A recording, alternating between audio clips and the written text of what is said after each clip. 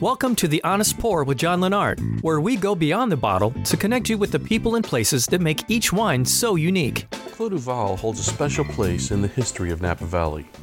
While perhaps not as lauded as other Napa Valley participants in the historic 1976 Judgment of Paris tasting, Clos du Val was among the U.S. contingent that dominated the French wines. In the decades since, Clos du Val became a widely recognized brand, but in building the brand, the quality of the wine and winemaking may have strayed. Well, in 2014, Clos du Val hired Ted Henry as the winemaker to change all of that. I sat down with Henry to talk about what he's doing both in the vineyard and in the winery to bring Clos du Val back, and of course to taste some delicious wines. This episode of The Honest Pour is sponsored in part by Fooditor.com, bringing you the stories of Chicago's chefs, restaurants, and people who make food all over town. Fooditor.com. Hi, welcome to The Honest Pour. I'm John Lennart. Joining me today is Ted Henry, winemaker at Clos du Val. Welcome to the show. Thank you. How did you get into wine? Well, actually, I grew up in the East Bay in California, about 45 minutes from Napa Valley. And I happened to work in high school at a athletic club that had a lot of members that were in local sports teams. So these were, Oakland Athletics and Golden State Warriors, things like that. So these guys they were young guys. They had a lot of money, and they were looking for some way to spend it. And what they ended up doing, they kind of would riff with each other and talk about going to Napa, Sonoma, collecting wine. And it was a thing that became kind of a sport for them, aside from the real sports. Interesting. And so it was one of these things where I would hear these stories, like, I'm going to go. I went to Silver Oak last weekend. I bought 3 cases of wine, whatever. And they would talk about their little exploits in buying wine and stuff like that. And it was something they planted a seed when I was in high school because it was something that they were so fascinated in. They kept talking about it. And it was either wine or golf or whatever. And to me, it was something like, well, there's something special about this wine thing because people don't get excited about, buying a Coca-Cola or whatever. It's like there's something interesting here. And so I was asking questions. I kind of got my education originally from these guys. And when I would go to wine stores, grocery stores, I was fascinated with the variety of wines you'd see on the shelf. And what does this number mean? Why does it say 1996? Or what is why is the grape variety on there? All that, and the art piece of it as well. I thought the whole thing was pretty fascinating. So I just really kind of was into it, really started paying attention to wine. And my cousin, who's a little bit older than me, was going to UC Davis, just outside of Sacramento. And he said, come out, visit me at Davis. He was pre-med, he's a doctor now, but he said on the tour when I was there, by the way, we have this wine school. And, it's one of the best in the country. You should check it out. And I was kind of amazed. I actually didn't know at the time that it even existed. And I thought, wow, if I can go to college and make wine, that doesn't sound bad. Sounds like a good gig. It does not sound bad. So I enrolled in that. Luckily, I got into the school and went right from high school into the wine program at Davis. So that was really how it started. I never looked back. I loved every bit of it. That's kind of how it started. And then how did you end up at Clos du Val? So Clos du Val was something that, to me, ended up being kind of a challenge. My background, I started working in St. Helena right after college, and I was working for some larger wineries. And after a couple of vintages, I took a winemaking position at Jarvis Winery, small, very boutique, estate-only winery, so only about 40 acres of grapes. And I was the winemaker there for 8 years, just making grapes from the property. And it was something that was about the land. It was always about, this is a unique Jarvis wine because it comes from Jarvis and that kind of thing. Which is kind of the French model too. If you're at Chateau Margaux, the grapes come from the chateau. They're not buying grapes from all over Bordeaux. Right. And what's interesting in California, our typical wineries are not necessarily following that. They're buying grapes from... A lot of buying grapes. Yeah, which is fine. There's nothing wrong with that. The thing is, you don't necessarily have complete control over that whole process when you're purchasing. So if you can grow your own grapes, you're in a lot better position. Clos du Val at the time was, going back a few years, they were purchasing a lot of grapes. So we were buying grapes from different growers, just like I was saying, a lot of wineries do. But we actually had quite a bit of land holdings, but the grapes that we were growing were actually quite valuable. So we were selling our most valuable grapes and buying grapes from elsewhere to to make everything work out. That's mind-boggling. It is a little bit. But Steve Tamborelli, our new CEO, started about 4 years ago. He was brought on to make some big changes at Clos du Val. The whole management team is new, including myself, about 3 years ago. I was talking with Steve about this project. And to me, Clos du Val has this amazing history, Paris tasting, a lot of recognition in the marketplace. I mean, it's just a kind of an iconic brand. Absolutely. I think of it as like a blue chip brand. You've got a handful of these things that have been in Napa for 40 years or more. And so great history, love the brand. But the wines, for the reasons I mentioned, maybe weren't A-plus wines, but the potential was there. For sure. And my history was making estate wines, and I knew the importance of estate.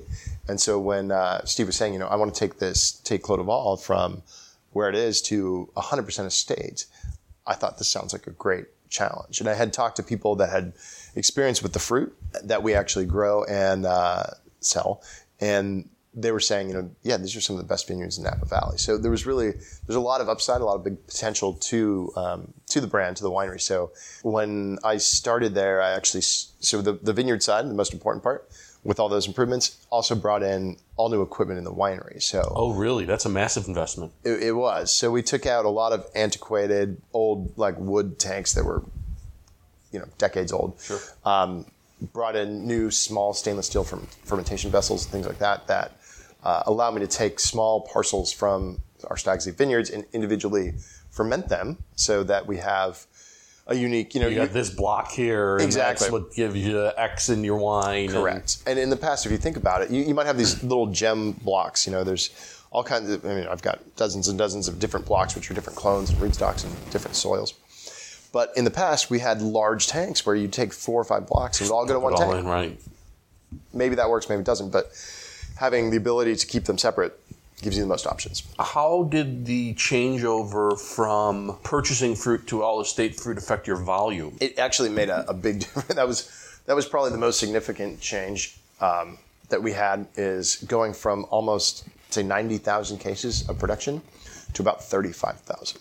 That's significant from a business standpoint. How did you manage that? It's huge. Well, yeah. So, that is just kind of a commitment from the family that owns us. So the Gillette family that owns Clos du Val knew that this was going to be, call it growing pains, whatever. This is a major investment in the future. And so they don't, buy and sell stuff to flip properties or whatever. Right. They buy something, they hold it for generations. That's what the family does. They own property around and they keep property forever. So it's not a quick fix. Obviously, what we were doing is selling a lot of volume at fairly low price points because we were using that purchased grapes to keep the prices low and financing it from selling grapes and things like that. So to be able to, basically what I guess the kind of bottom line is, with our new wines that are currently out at Clos du Val, it's not like this is the same Clos du Val and we've just changed the look of it and whatever. These are completely new wines. So it's almost like a relaunch from the get-go. So what we're doing, we're making much less wine. We're getting the word out in the marketplace, talking to people like yourself, and hey, this is what we're doing. And taste the wines, put it in the glass. We want people to taste them, see what's going on, and then kind of rebuild that reputation as a top premium Napa Valley winery. So it's a long-term investment. Now, Napa Valley Cabernet is not an inexpensive wine. Correct. And Clos du Val was not inexpensive even prior to this changeover. Has the price skyrocketed now on this wine? Are we talking about a $200, $300 bottle of wine now, or what are we talking about? So our what used to be our Napa Valley Cabernet was a $38 bottle of wine. And this was just a couple of years ago, and what we often saw was heavy discounting because most of our sales channel was retail. So you go to big retail stores, Binny's in Chicago, Bevmo, Sam's Club, whatever. Yeah. And you'd get it discounted down to, all the way down to $29 or whatever. Like there would just be, it was one of those wines that was kind of on every shelf and which is good placement, but it became about price. It became about, let's get the price where they can sell high volume. We don't really want to be high volume. We want to make the best possible wine. And so that $38 retail now goes up to about $50. Okay, so it's still not an outrageously expensive bottle of wine. Correct. So the thing is, like I said, it's a new wine. It's a totally different wine. I think it's a value, actually, which is as far as a $50 bottle can go. Well, and you look at your neighbors, right? So we're in Stag's Leap District, where the average bottle of Cabernet being sold is somewhere in the 80s. Yeah. So it's not, it's an aggressive position from maybe where we were, but I think it's still on the low side for. It's definitely not a price where someone going out to look for a bottle of Napa Valley Cabernet is going to blink at $50 a bottle. Correct. It's not out of the park. And so, with restaurant markups and stuff, it means it's under $100 on a wine list. Which is 3 times markup is alive and well living in Chicago. Yeah, I'll just say that much. Maybe it depends on where you are. But yeah, no, it tends to be in a fairly good position. We do of course make a whole series of wines. So I've got 2 with me today, but we have them. A full range that includes some reserves and sure. Are the vineyards predominantly near the estate there, or are they kind of scattered around Stag's Leap? They're all pretty much contiguous with the winery parcel. Okay, cool. There. There's actually one little strip that Chimney Rock, which is a neighbor, Chimney Rock has one little strip along the driveway that they have to their winery, and then everything else to the north of that is Clos d'Aval. So it's as you're driving down Silverado Trail, if you're driving north and you look to the right, you see the Clos d'Aval winery, and then all those grapes you see all the way as you're driving to meet Stag's Leap Wine Cellars winery is all Clos d'Aval. So that big swath there is our grapes. That was sort of heart of the fire. How'd you manage through that? It was problematic for us. I mean, luckily we didn't have any damage physically. The fires were located in the hillsides. Right. So when you're looking at Clos d'Aval, if you look behind the winery from the trail, there's the hillside and the Stag's Leap scorch up the Stag's Leap Palisades, and that all completely burned. So there's a lot of homes that were lost. The people that had homes up on there. So the hillsides burned completely, but as that fire burned down the hillside, it stopped at the vineyards because the vineyards were green. So in October. A lot of dry grass and brush and things. So really acted like a fire break. Yeah, the vineyards were absolutely a fire break. So no fire ever penetrated the first row of vines. So not even the first row. No, that's terrific. It's amazing because and the other thing is we're all vineyards essentially in Napa are pretty well tended, right? It's not like we're leaving them to overgrow and whatever. It's too valuable. So everybody really manicures and takes care of their vineyards. So all the ground between the vines was all nice and tilled and clear and all that stuff. And so there was nothing to burn. Right? Was your fruit in when the fire hit? Yes. So your fruit was in. That's good. Our fruit was in. The problem that we had was just so much smoke. So there was a period of a week or 10 days where it was just socked in with thick, heavy smoke the whole time. And, we had to go in and make the wine. So we had, our crew, we came in every day, 7 days a week there in this heavy smoke with respirators on, trying to get the wine into barrels and finish up those fermentations. So. Now, there's a lot of concern about smoke taint in the vintage. There's certain markers that you could look for to tell you if it's going to come up, but some science says that markers really don't tell you that. What's your wine look like? I mean, people going out spend $50 on a bottle of wine, want a good bottle of wine. Correct. I think so.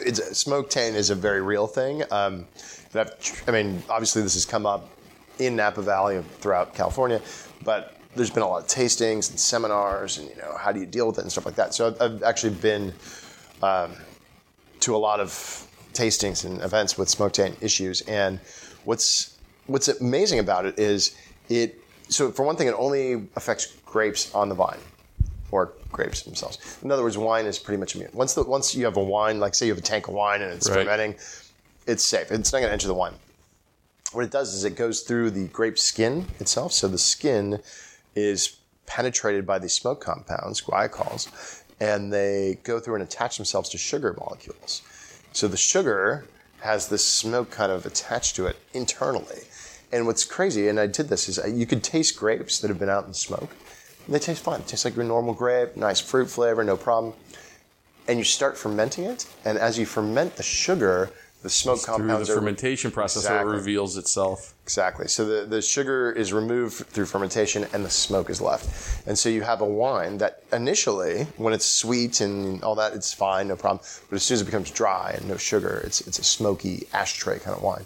And it really is an off-putting taste. Luckily, we didn't have any issues with that, having our grapes in the winery already, but other wineries, unfortunately, did. That's the last stuff to come in is that high-end Napa Cabernet, right? Exactly. And so unfortunately, I'm talking, there's a lot of people I've talked to, oh, did you get your fruit in?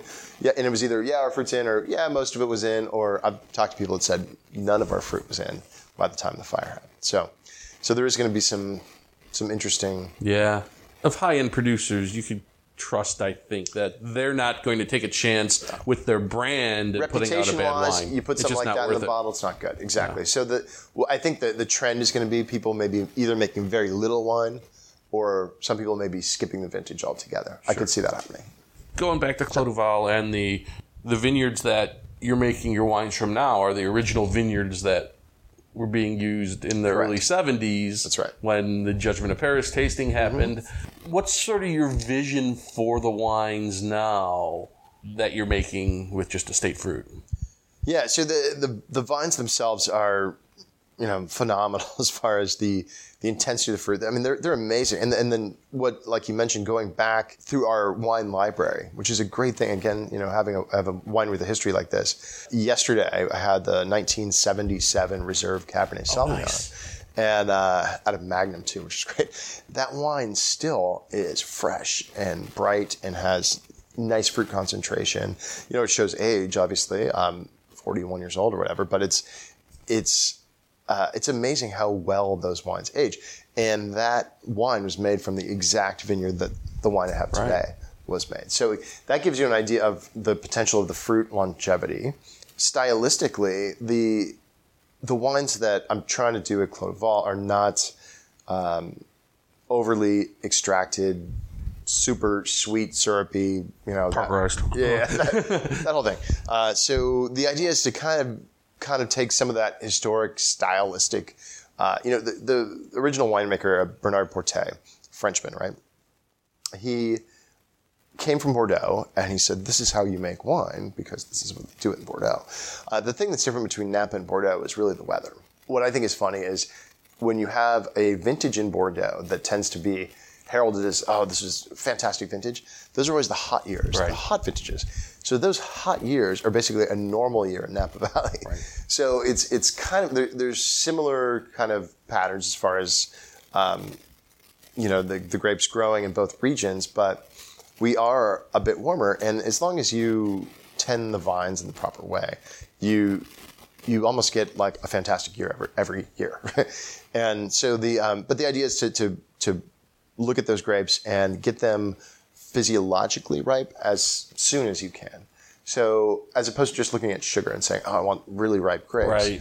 Tasting the grapes, looking at seed maturity, looking at the phenolics in the grapes, so looking at the tannin in the grape itself.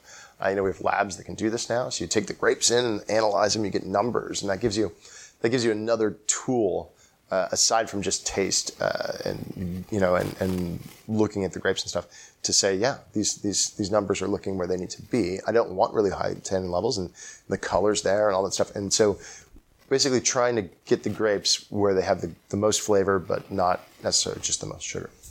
What was your first vintage at Clos du Val? So I came in at the end of 15. So the 15s were, the kind of the transition that we had was with the 14 vintage. That's where you started.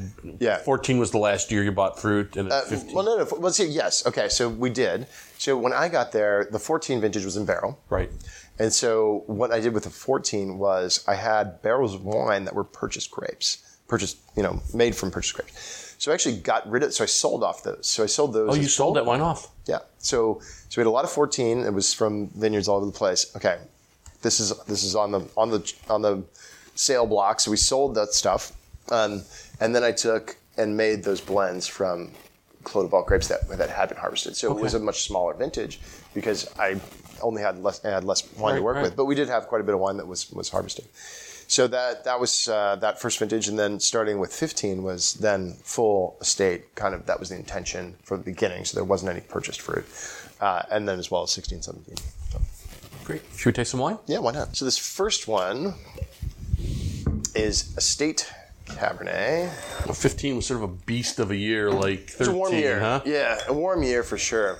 So it was a little bit, a little bit hot and fast. Kind of. Ideally, you'd want nice, cool, start to the season and gradual warming, and we call them degree days, like this sort of accumulation of heat.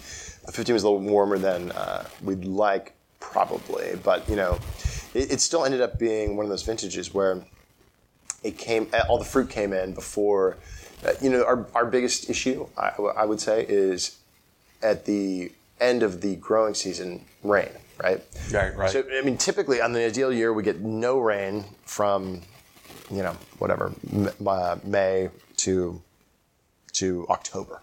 And that usually kind of happens. But then every once in a while, you get one of these vintages where there's, towards the end of the growing season, when the grapes are not quite ripe, you get a lot of rain. Not ideal. It's not good. So it's kind of, you're balancing that. You don't want too much heat, but you also don't want to have the season go too long into that rain season. Wow. There's a lot going on here. Currant and little like menthol, or not quite eucalyptus, but little. Yeah, I get that in there. I think, and what differentiates this from maybe what I think is previous Clos du Val wines, this has much more intensity. It's really, if you think about, and what's great is doing, what we do at the wineries. I'll get competitive sets, so I'll get wineries up and down the valley. Sure. Bring those in and do it blind. So you've got this wine in with a bunch of heavy hitters that are well-known Napa products, and the wines always show quite well. There's some like Dutch cocoa at the end, and one of the things I love about this wine is it's really well balanced. It's not, some of those Napa cabs get, you said, extracted and sweet. This is not that. No. This is really nice acidity, really bright, high acidity. So, and the tannins are young and grippy, and those will come down over time. Exactly. So this is a brand new release. This is something that, will definitely kind of manage itself with a bit more bottle age. But I think, like you said, one component that I always look for is to have a wine that doesn't taste heavy on the palate, which is really sugar, right? Right. So when you have that kind of sweetness, you get that heavy cloying. Like it's syrupy almost. Right. And when wines like that, and there's plenty of people that make them, I feel like they're good for a half a glass. Like, oh, okay, they might taste really pleasant, but you're kind of like weighed down on, Whereas I want something that you can have, on the dinner table and finish the bottle with, this with a piece of steak could be a very happy time. Exactly. So and then I like to pair these together so you can get kind of an idea between. Now, what is this one? So this is Herondale Vineyard. So this is a much smaller kind of boutique production. Herondale is the name that we gave to our estate vineyard. So it's the vineyard that surrounds the winery. It's all Stag's Leap. And the name actually came about because we had a problem, if you will, with birds. Every year, there's swallows, right? The swallows. It's like they come to Clos du Val every March, and they have for decades, for 40 plus years. So the birds show up and they make a tremendous mess because they show up in the tens of thousands. And they swarm around. They just swarm. Just to Clos du Val. Just to Clos du Val. They don't come to Chimney Rock. They don't come to Schaefer. Aren't you lucky? I know. So they don't come anywhere else. And it's really interesting. It's like salmon going back upstream to where they were born or whatever it is. There's some sort of genetic thing with these birds where they come to this winery no matter what. That's the only winery they go to. And they go to like the same part. It's bizarre. They have this thing. And so because they're so many of them, they make a tremendous mess, and they build nests, mud nests, right? What we did over the years, several years ago, we started putting nets up under the eaves of the winery, under the roof, because that's where they like to build the nests. So we put nets up, and then they started just building nests on the net. Right. So the net itself had the net, nests, these mud nests all over. And then so we said, okay, well, we're going to get, they're still making a mess. We're going to get something to scare them off. So we have these like plastic owls that go on the roof on all the corners. They'd make nests on the owls. I'll show you. Yeah, and so like, you name it, you come up with something, and they didn't care. They figure out some way to do it anyway. So we eventually realized that the source of food for these guys is our vineyards in Stag's Leap. Right. They eat the insects from the vineyards. They bring them up to the babies in the nests and stuff like that. And so that's why they're constantly swarming around. They're taking food up to the nests and back and forth. Fairly recently, we said, we're not going to beat these guys. We've tried everything. So we said, why don't we just name the vineyard after them? So we did. Huh. So Swallow Vineyard didn't sound like a great name. Yeah, no, yeah. So Herondale is the French word for swallow. Oh, okay. So a Herondale is a little bird, and Herondale Vineyard is our estate vineyard. And so this is really kind of the gold for Clos du Val, is this amazing vineyard. This is 100% Cabernet Sauvignon. And 100% from Herondale. So it's a true single vineyard. True single vineyard, and I cherry pick the best barrels and the whole deal. So about 1,000 case production, so very, very small. Right. And it's in wood boxes and all stuff. Mm-hmm. And this kind of represents the best Cabernet from where we are. So, and my thought on the varietal thing was, like on our estate Cabernet, there's some Merlot, a little bit of Cab Franc, sure, and some blending varieties. But I really want to focus on just that grape. And have that, because that's really the most important grape for us, is our Stag's Leap Cabernet. Really floral, huh? Yeah. There's a finesse and elegance to this.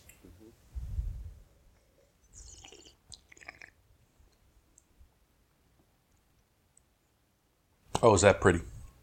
It has this lingering. I mean, that's what's, I think, really special about this vineyard, is you get this sort of velvety tannin. Yeah, the tannins aren't super grippy. No, right, exactly. I mean, this wine is built to age, but it's also not something that you can't touch for 10 years or whatever. It's actually, there's plenty of wine that could go either way. You have to wait 10, 20 years before you can even consider drinking it. Right. But yeah, this is very nice. You said 1,000 cases? Yeah. And I'm assuming this is mostly like a restaurant wine. Yeah, it's a restaurant wine. I mean, this is sort of our reserved tier. Most of it is sold in restaurants. I mean, it's rare to find this. I mean, maybe a fine wine shop or something like that. The majority of this is sold direct to club members and things. So we have probably, I don't know, 300 or 400 cases that's distributed around the country. So like a state like Illinois might have 20 cases of this wine, or 18 cases.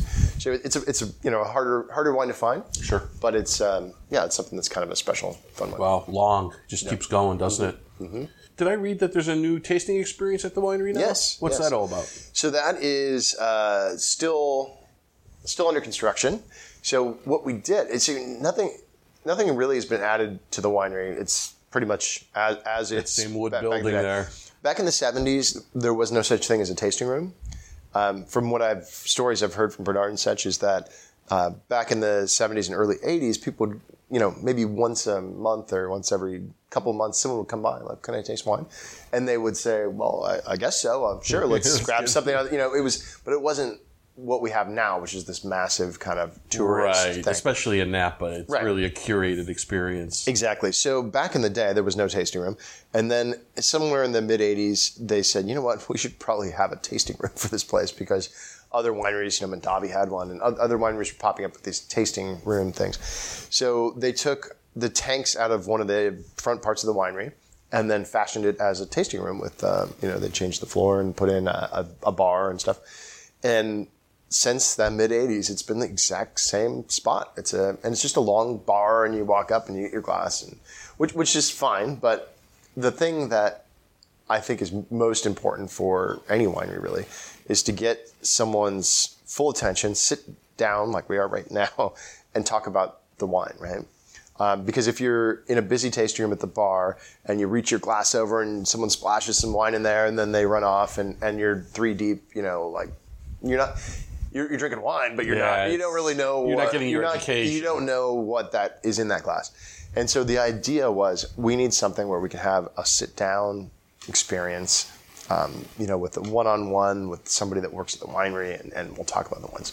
We weren't set up for that, so we actually built this extension to the front of the winery that it kind of blends in with the roof line. So it's not going to be something that's changing really the look of the winery, but it has a couple of private sit-down tasting areas, as well as some little nooks and things that people can sit down and have a nice experience, with all new beautiful furnishings and of course, like 50-foot koi pond, because you gotta have a koi pond, little water feature. So just think, some things kind of upgrading the aesthetic and the experience to come visit. And I think it's actually really important because we made so many changes with the wine itself that if you don't change the experience too, it feels halfway there. These wines are now a different deal, but you're sitting at the old bar from 1984. So it was really an extension of just going... Correct. It's going back to the beginning. Yeah. So we have all these changes with the winery. The experience that really gets to show that off. And there's a lot of outdoor space that's out, and landscaping and everything. We actually have a brand new entrance off Silverado Trail. So in the past, it was a very old gate and wall thing and such. And now we have new, beautiful new landscaping and signage and stuff. So. And when is that going to be open? It should be early September. So a month out or so. Yeah. So not long, and that's it's something I'm excited. Obviously, we're all really excited to see. One of the things that's kind of neat is the interior of the space. So this very large area where all the tasting is going to be. All the walls and ceiling were recycled wine tanks, the wood wine tanks. Interesting. So we had at Clos du Val, we had all these old tanks that were 30, 40 years old, and we were kind of getting rid of some of that old stuff to put in new modern equipment for the new wines, and as opposed to getting rid of this wood, we had it planed and cleaned up and stuff, and so all of the interior spaces are this historic. Some of these going back to the 70s and 80s that are now part of this visitor experience. Really cool. Look forward to coming out and seeing it. Well, Ted, thanks so much for your time. Of course. Your commitment to the heritage of what Clos du Val was and will be is important, and it's obvious. I could hear it in your voice. I look forward to tasting your wines in years to come. Thanks so much for your time. Absolutely. Thank you. For John's tasting notes on the wines from this episode, go to www.thehonestpourpod.com. Make sure you catch every episode by subscribing to The Honest Pour with John Lenart at iTunes, Stitcher, or the Google Play Store. Also, be sure to like us on Facebook at The Honest Pour with John Lenart and follow us on Twitter at The Honest Pour.